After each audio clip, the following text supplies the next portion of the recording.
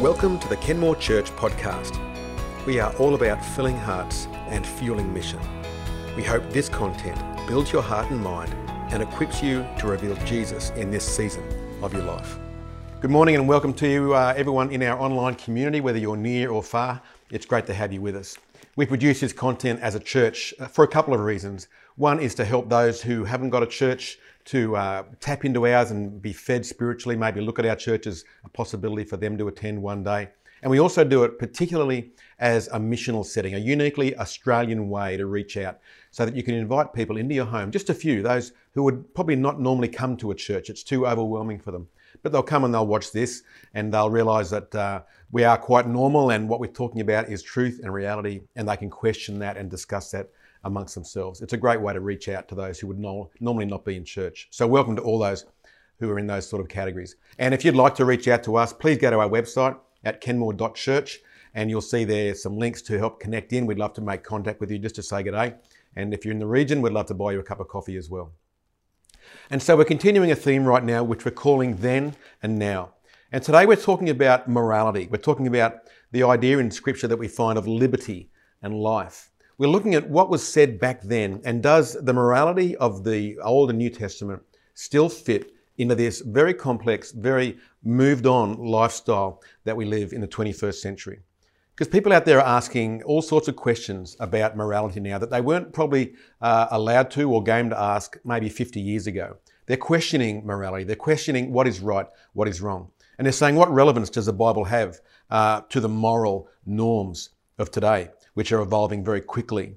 You know, back in the Bible days, I'll read the scriptures and it says things like women were told to cover their heads and slaves had to obey masters.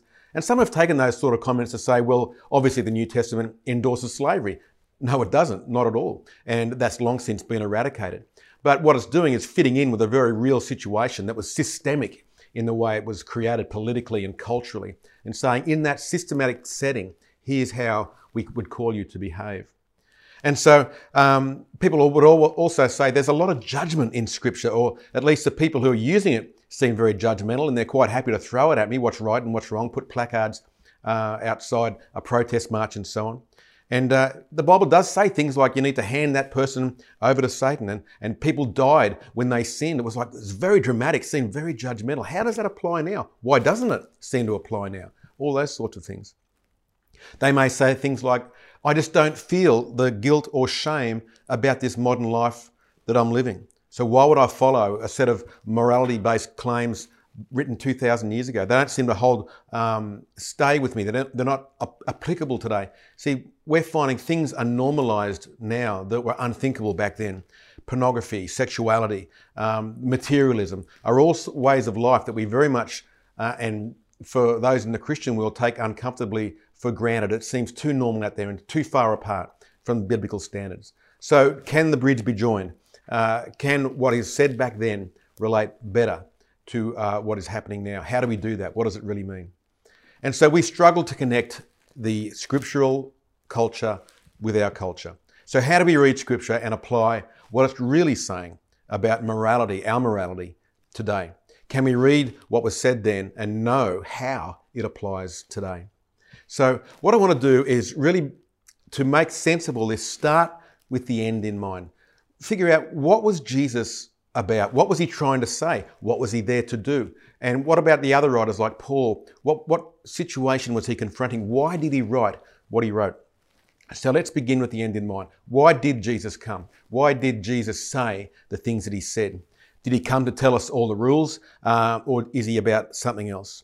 So I'll just ask you to follow through with me with the logic. I'm going to use Scripture just to really flesh out the whole narrative of what's really going on there and why we see what we see, particularly in the New Testament. Why did Jesus come? In 1 John 3:8, the apostle says, the reason the Son of God appeared was to destroy the devil's work. He came to tear down that which the devil had done.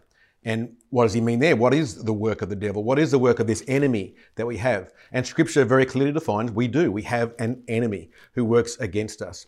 And so Jesus has come to counter what he has done. The work of the devil is things like our spiritual death. We see from Genesis 3 onwards, his determination unrelenting determination to have humanity experience spiritual death, separation from God. He wants to, through busyness, through sin, through whatever he can think of, find a way for us to be separate from this intimacy with God that we're designed for. And he's seeking to break relationship with God or even with each other. He hates relationship. He wants people to be isolated, polarized, and all those sorts of things. Jesus counters this in John 10, verse 10, where he says, the thief, talking about the evil one, only comes to steal, to kill, and to destroy. But I have come that they may have life and have it to the full. So he's saying, I've come to counter the work of the evil one. He came to destroy. I've come to bring life. But what is this life that he offered? Is life morality? That's the big question. Is life sticking to the rules? Because from an untrained eye, we could look at Scripture and say, they're just telling me what to do all the time. So does life equal obeying a moral code? Well, let's look at what he says in Luke 4, 18 to 19. Jesus here is saying, here is my mission. Here's what I've come to do. He can't make it any clearer than this. The Spirit of the Lord is on me because he's anointed me to proclaim good news to the poor. He sent me to proclaim freedom for the prisoners, recovery of sight for the blind, and to set the oppressed free, to proclaim the year of the Lord's favour. What's he saying there? What's he offering? In a word, freedom. Life, freedom. He wants to set his people free. Free from what? Free from what the evil one has brought in. So he wants to destroy this slavery that humanity has to sin, this obligation that no matter how hard they try, they're still going to fall short. And this is a theme that goes right through the New Testament, from the appearing of Jesus right through to Revelation. He wants to bring freedom from this separation from God that humanity knows, this distance, this aloneness, this orphan spirit that humanity carries. He's come to break that down and make a way for relationship with God to be returned again.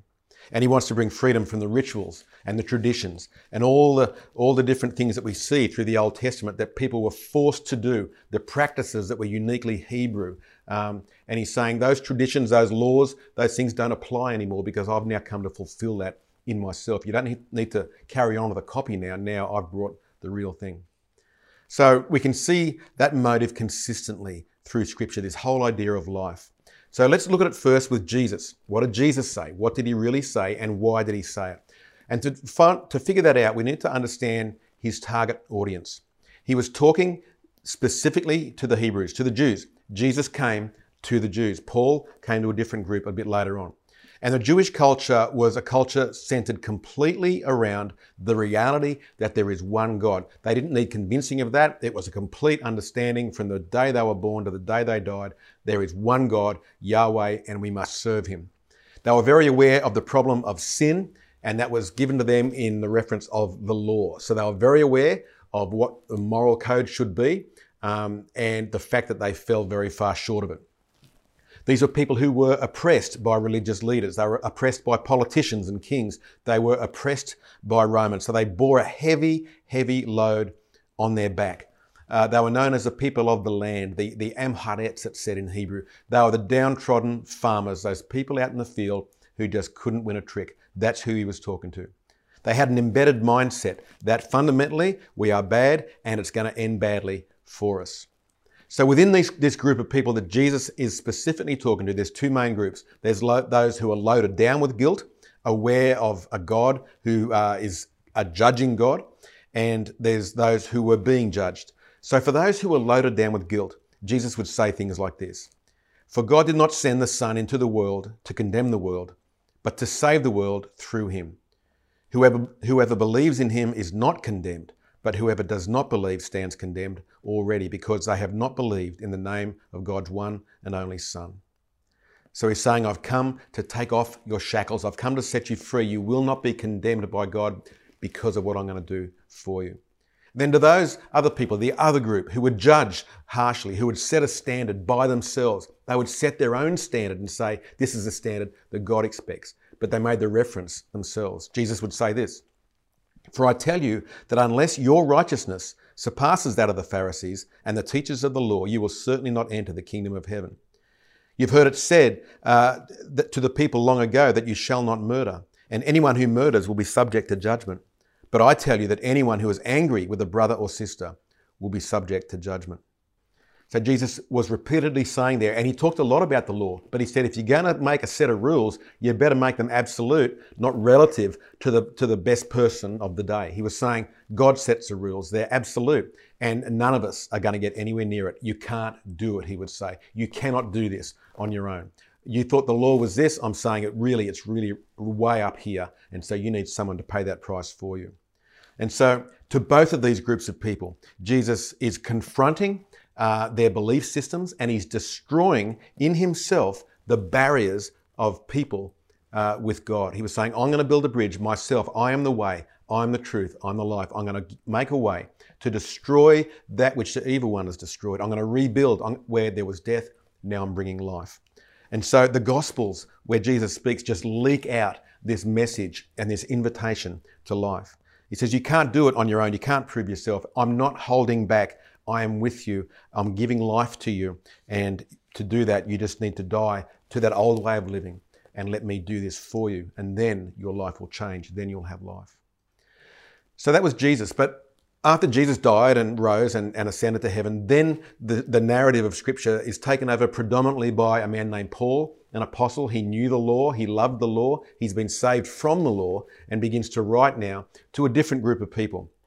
He doesn't go to the Jews. He leaves that to the rest of the apostles. He goes to those who have no framework at all for God. They have very little framework for morality. They just pretty much do what they want and serve whatever gods with a little g suits their lifestyle and their culture.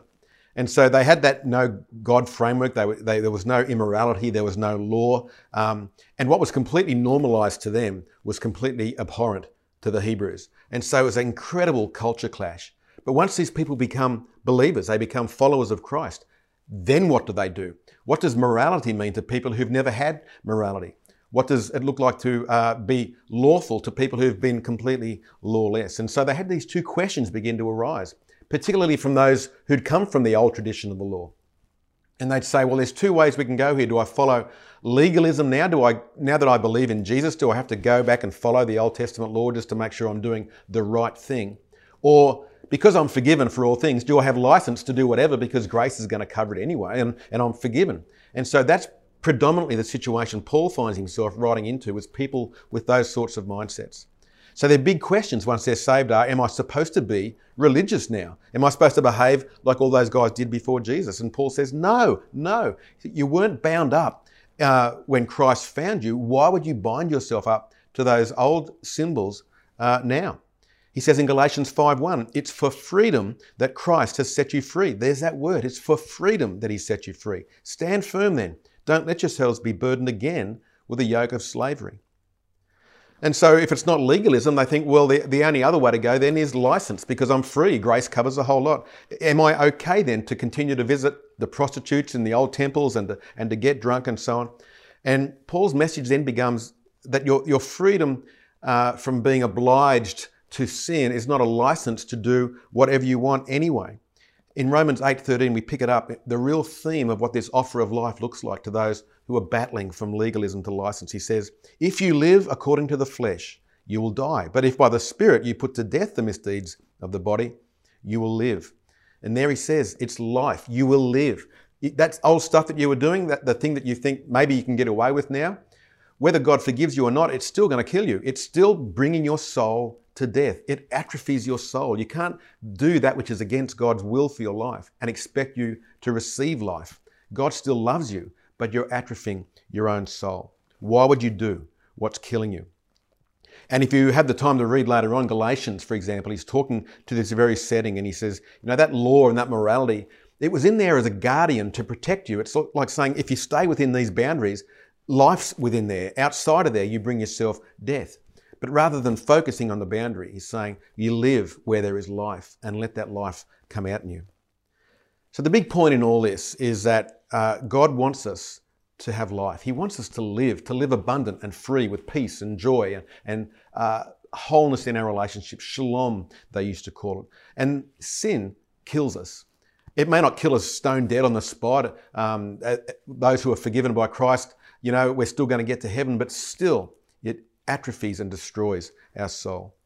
It's not like we get it wrong and you wait until God judges you. It's not like that. Instead, it's that sense of why would you do that which kills you? Why would you do something that you're not made to do? God has a better way for you, and we should go into that. And so the underlying principle there is that life within us will bear its own fruit. If life is formed within, which is life is what Jesus offers us, if that life comes, the fruit of our life will ultimately become, by just the fruit, the result of that will be the morality that so many of us see in Scripture. It's an overflow, not an obligation. His presence in our life when we receive the Spirit has an effect, and that effect is to bear fruit. So Jesus and Paul after him followed very consistently to this. To the Jew, they would say, if you love me, you will keep my commandments. And if you could read that in John 14, 15 to 16, you could read that and go, oh, Jesus is saying, well, if you love me, you'll do what I say. He's not doing that. He's not saying that. It's not coercion here. He's saying, if your love, my love for you is in your heart, if you love me, you're going to naturally overflow and keep my commandments. He goes on to say, I'll ask the Father, he'll give you another helper to be with you forever. He's saying this overflow comes from the presence of the helper in our life. You've placed your faith in me. I have come and I'm now with you.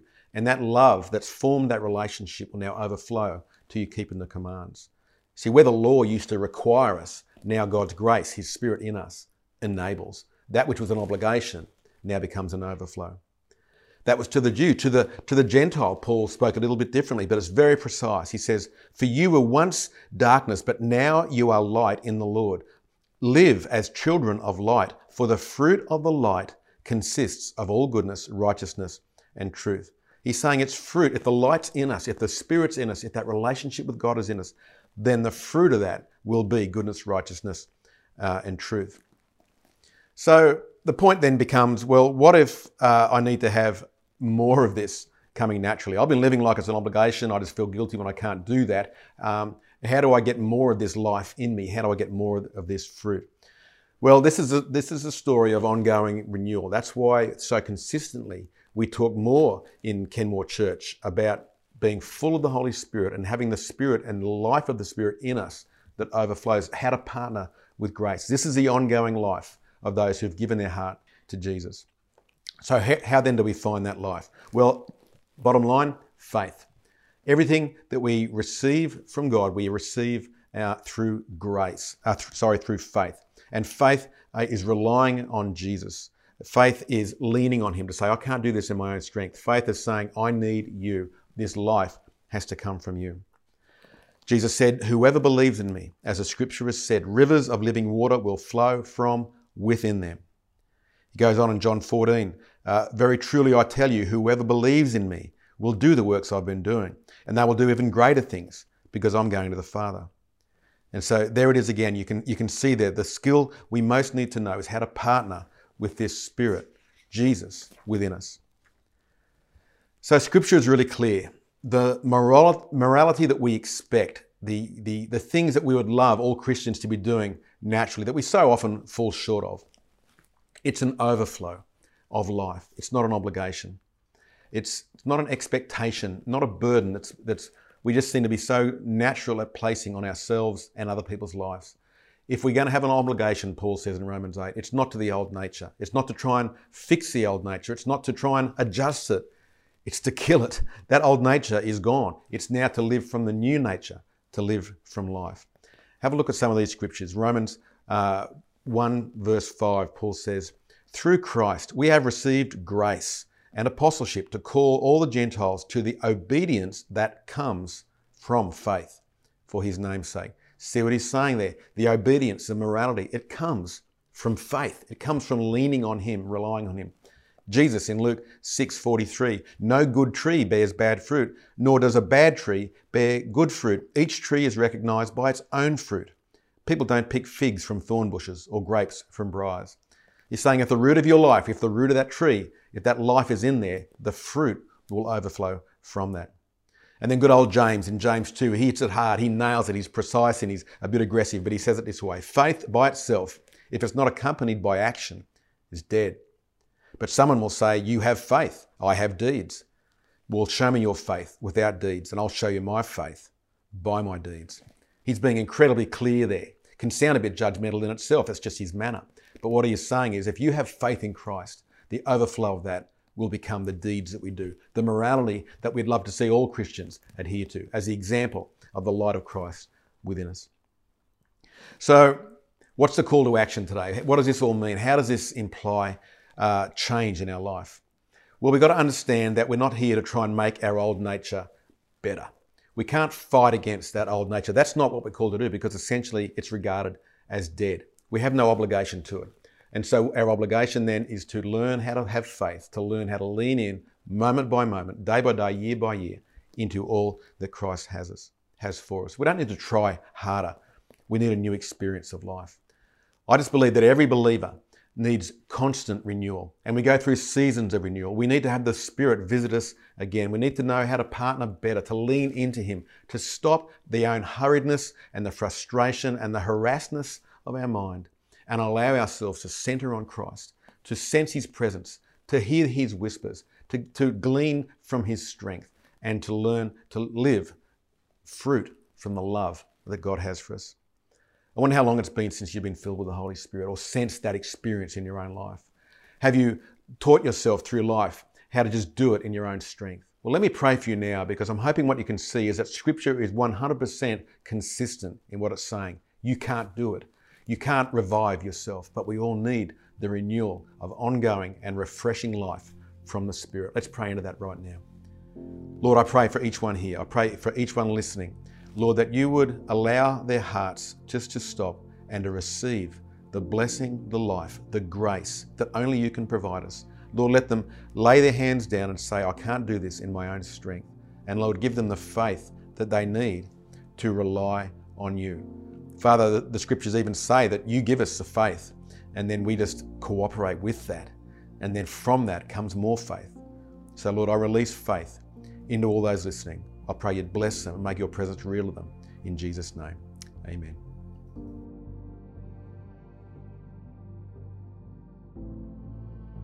As we come now to a time where we share the bread and the juice, these are symbols of what Christ has done for us. All that we've talked about today.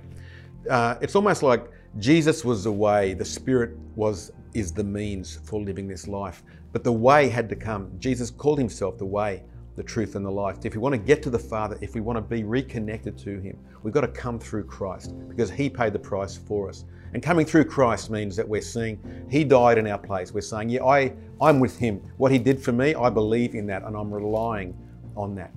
We needed to be reconnected with God, and that price for sin had to be paid by one who was perfect, and that could only be one who was God and man in one go. And so Jesus died for us, and He calls us to remember that frequently, because it's easy for us to lose our way, easy for us to forget what He's done and just go on with secondary and tertiary elements that flow from that. But He says, don't ever forget the cross. Don't forget what I've done. It says in Mark 14:22, while they were eating, Jesus took bread, and when He'd given thanks, He broke it and gave it to His disciples, saying, take it, this is my body.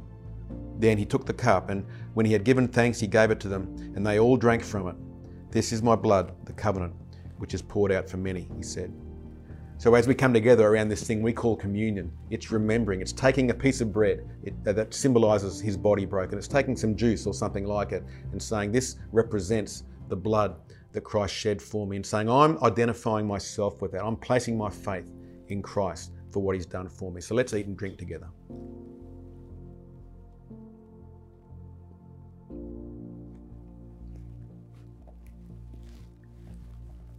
Father, we thank you for what you've done. We will never forget it. Our eternity rests on what you did at the cross. Thank you for your body. Thank you for your blood. So if you've never placed your faith in Christ and you're just observing, you're seeking, you're exploring this whole Christian faith, why don't you make contact with us? We'd love to talk to you more about that. But you can even do it at home right now. All you need to do is say, yes, Jesus did what I could never do for myself. I'm placing my faith for my eternity in Him. I'm relying on Him to pay the price I could never pay. So bless you if that's you today. Well, we look forward to seeing you again next week. I hope you've enjoyed the content. Please go to our website. There's discussion questions there. There's a short application video which helps you talk more into with the people around you what we've been talking about today and applying it to your life. Enjoy that. We'll see you again next week. Bless you now.